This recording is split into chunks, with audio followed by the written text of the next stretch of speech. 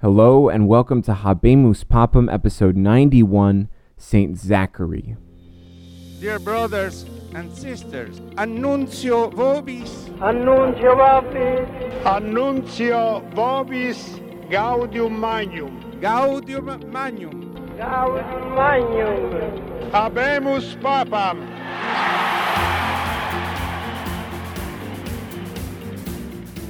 Okay guys, let's get right back to the story because we left on a cliffhanger last week. It was in the middle of a very tense standoff with the Lombards. There was the Lombard king, there was this Lombard duke.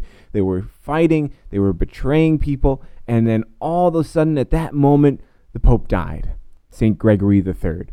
And he was succeeded by St. Zachary, which from his name and from the Liber Pontificalis we know was a Greek-speaking Catholic born in Italy, but he was the son of exiles from the East. And he seems like his predecessor to have been a really scholarly guy. He's actually attributed with translating the dialogues of St. Gregory the Great from Latin into Greek, and he also seemed to have a sizable liturgical library. But we don't know too much about his position in the church before he was elected pope, but there seems to be a deacon Zachary who was present in the synods that we talked about last week. Now, regardless of all this, in December of 741, St. Zachary was elected to succeed St. Gregory III. Now, no approval for his election was sought, either from the Byzantine Emperor in Constantinople or the Byzantine Exarch in Ravenna. And this marks kind of the completion of a turn in papal history, because up to this point, with a couple exceptions, they always had to seek approval from some Byzantine authority, even if that approval was really just a rubber stamp. And we've kind of been gradually getting to this point where now the East really doesn't matter that much in papal elections, in papal politics. And the West will start to play a much more prominent role. Now, if you remember, at this very moment, the Lombard king Liputrand was about to march an army against Rome because Rome had sided with his rival Transamund, who was the Duke of Spoleto, which is an area just south of Rome. But that same duke, once he got back into power, betrayed the Romans. And so Zachary sent messengers to Liputrand saying, hey, this guy just backstabbed us. We'll help you out, if this is what you need to do to keep peace in exchange for you returning the territory that you stole from Rome. And those were the towns of Aemilia, Orte, Bomarzo, and Blera. So an agreement was reached, and a combined force of Rome and Lombardy troops marched on Spoleto in 742, and they won. And Duke Transamund was forced to abdicate and enter a monastery. And the Pope thought, well, this is great. I kept my end of the bargain, and now we'll get the territory back that the Lombards had taken and had promised. But, of course, that didn't happen. Liputrand still held on to them. He was a very power-hungry, territory-hungry guy. And despite his agreement, he thought, you know what, the Pope's not going to be able to do anything about this. So what does St. Zachary do? He decided to take this up with the Lombard king in person. So St. Zachary headed north with a large retinue of clergy from Rome, and he met the Lombard forces in the town of Narnia. And yes, that's where the C.S. Lewis books get their name from. And they escorted him to Liputrand's camp in the town of Terni. And there they spent several weeks negotiating, and they finally hashed out a peace agreement. So Liputrand indeed returned a lot of Roman territory, the 4 towns that had been taken, along with several others, including Narnia. And he also agreed to a 20-year peace deal. Now, this is incredibly generous for a guy who has been very conniving, very power-hungry, who hasn't been one to make agreements. And it seems like he was personally quite taken by the appeal from the Pope himself. St. Zachary was persuasive, he was holy, he was congenial. He really knew how to get things from Liputrand for whatever reason. And that personal zeal and holiness and negotiating ability really made its mark. Now we have to pause a moment because when scholars talk about this, they mention that another transition has taken place with St. Zachary. Although it's one of these things where in history we can't draw the exact line of where this started and this ended, but we've been getting to it for a while. In the past, there was always a distinction, of course, between Roman religious and civil authority. In the time of the emperors, the civil authority was contrary to the religious authority. But as the Roman Empire collapsed, and then as later Byzantine authority in Italy waxed and waned, This distinction between the religious and the civil was sometimes really evident, but in other times it was basically nominal. For example, St. Gregory the Great had to take upon himself a lot of the civil function of the government, paying the troops and feeding the poor where the government used to do, because no one else would. And the whole place was falling apart. Things were collapsing around him. People were invading, and there was no help that you could get from the Byzantines. And this happened with a lot of popes to various degrees. And so St. Zachary's activities show that really the transition is complete.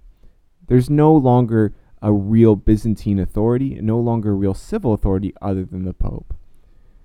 And the Pope returned from Terni, from his negotiating triumph, and he led a magnificent procession through Rome to the Pantheon, where he celebrated Mass and Thanksgiving for the peace with the Lombards.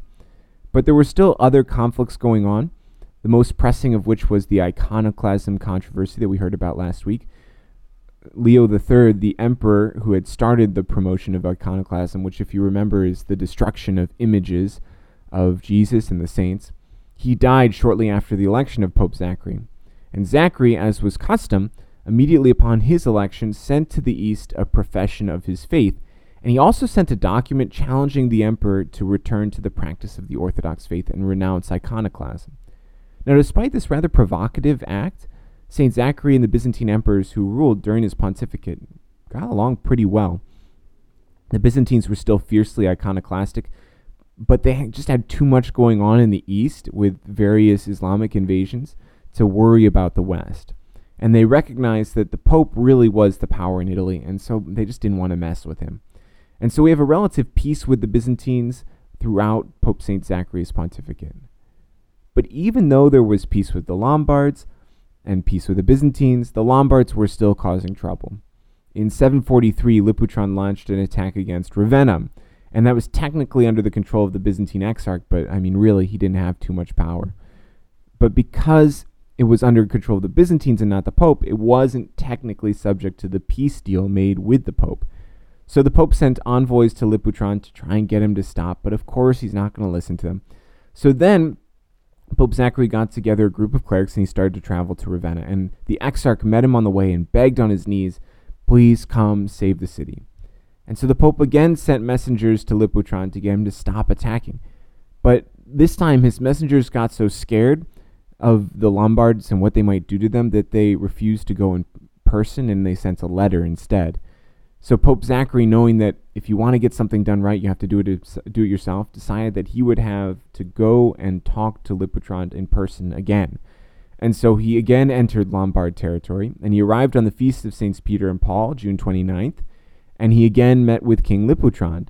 And the king was reticent to give in to St. Zachary's demands, but after some negotiating, he did, and he gave up the attack on Ravenna. And he personally escorted St. Zachary back home to the borders of papal territory, and again there was peace. But in January of 744, Liputron died. His successor was quickly deposed, and a new Lombard king, a man named Ratchis, took over. And he broke the peace agreement right away, basically, that had been signed with Rome, and he captured the Umbrian town of Perugia. And so once again, St. Zachary sets out to try and make peace, and after paying some tribute and negotiating, Ratchis signed a peace agreement himself. And not only that, soon afterwards he abdicated the Lombard throne, and he entered the Benedictine monastery of Monte Cassino. So the Pope really seems to have made an impression on this guy. So maybe now we can have peace.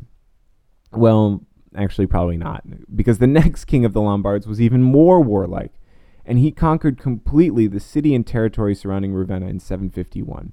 And this was really the last Byzantine-controlled area in northern Italy, and it marked the end of the Byzantine Exarch on the northern part of the peninsula. So with the Byzantine influence almost non-existent, and the Lombards technically at peace but not really trustworthy, the Pope needed to turn to some other power to help him defend the church and create stability and peace in Italy. And so he turned towards Germany. Pope St. Zachary was a big supporter of St. Boniface, who was continuing his mission to evangelize the Germans, but he was also in close contact with the rising power in France and Germany, which is the famous Carolingian family, and we'll be talking about them a lot. St. Zachary was put in contact with Pepin the Short, who was the successor to the famous Charles Martel, and he was technically the mayor of the palace of the French kings, and really he was the true power of the Frankish kingdom. He was like a high administrative official who actually does all the work while the king kind of has the title. So almost like the prime minister compared to the Queen of England. St. Zachary grew close to Pepin and his brother Carloman, and he used his growing influence in what is today France and Germany and the zeal of St. Boniface to bring about a reform of the clergy throughout the region. Now, Carloman abdicated his throne in 747 and became a monk, and he came to Rome and he was greeted by the Pope, who installed him in a monastery in the city. And Pepin, meanwhile, famously wrote to Pope Zachary saying, "It's unfair what's going on here in France." He says, I basically do all the work. The king doesn't do anything. I basically govern the country. I basically run the army. I do all the things that a king does. The only thing is I don't get to wear a crown. That doesn't seem fair at all. Isn't the king the one who is governing his people? Can't I just be the king? Why do we have to have this other thing going on?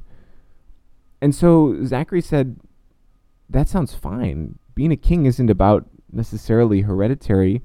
It's about governing and caring for your people. And so Pepin had himself declared king, and he was anointed with chrism by St. Boniface, and this helped cement this growing relationship between Rome and the Franks, which is going to pay off down the road. As I said, we're going to talk about it a lot, and it's going to be really essential to the next period of papal history. Finally, in Rome itself, St. Zachary sought to really bring about renewal. The city had been decaying for years, buildings falling apart, all sorts of stuff going on, being attacked by Lombards. And so St. Zachary undertook a large building and repair project, which helped save many ancient churches and buildings. And he built the original church of Santa Maria sopra Minerva, and he also restored the Lateran Palace. And likewise, he initiated this resettlement of the countryside project, which is really cool. The countryside around Rome, because of plagues, because of economic reasons, because of frequent invasions, had really become depopulated. A lot of people had moved within the walls, and there was no one out there working the fields. And so he decided to help resettle the countryside. And the church bought a bunch of land, and he would then build or renovate a basilica on that land. And then a town would grow up surrounding the basilica. And then from there, people would move out to those new towns, and kind of the countryside would be replenished. So one final story about St. Zachary. Apparently, a Venetian trader brought slaves to Rome to sell to Muslims in Africa. And when Pope Zachary found out, he immediately outlawed the trade in slaves and bought the slaves from his own pocket, and he set them free immediately. St. Zachary died a few months after the fall of Ravenna on March 15th, 752. He was buried in St. Peter's Basilica and was succeeded by Pope Stephen II or Pope Stephen III, depending on how you count things. But that whole confusing mess of popes named Stephen will have to wait for next time. Thanks for listening to Habemus Papam. You can check out the rest of the Catholic Bites podcast at catholicbitespodcast.com. See our other projects, or you can find us on iTunes. Thank you, and God bless you.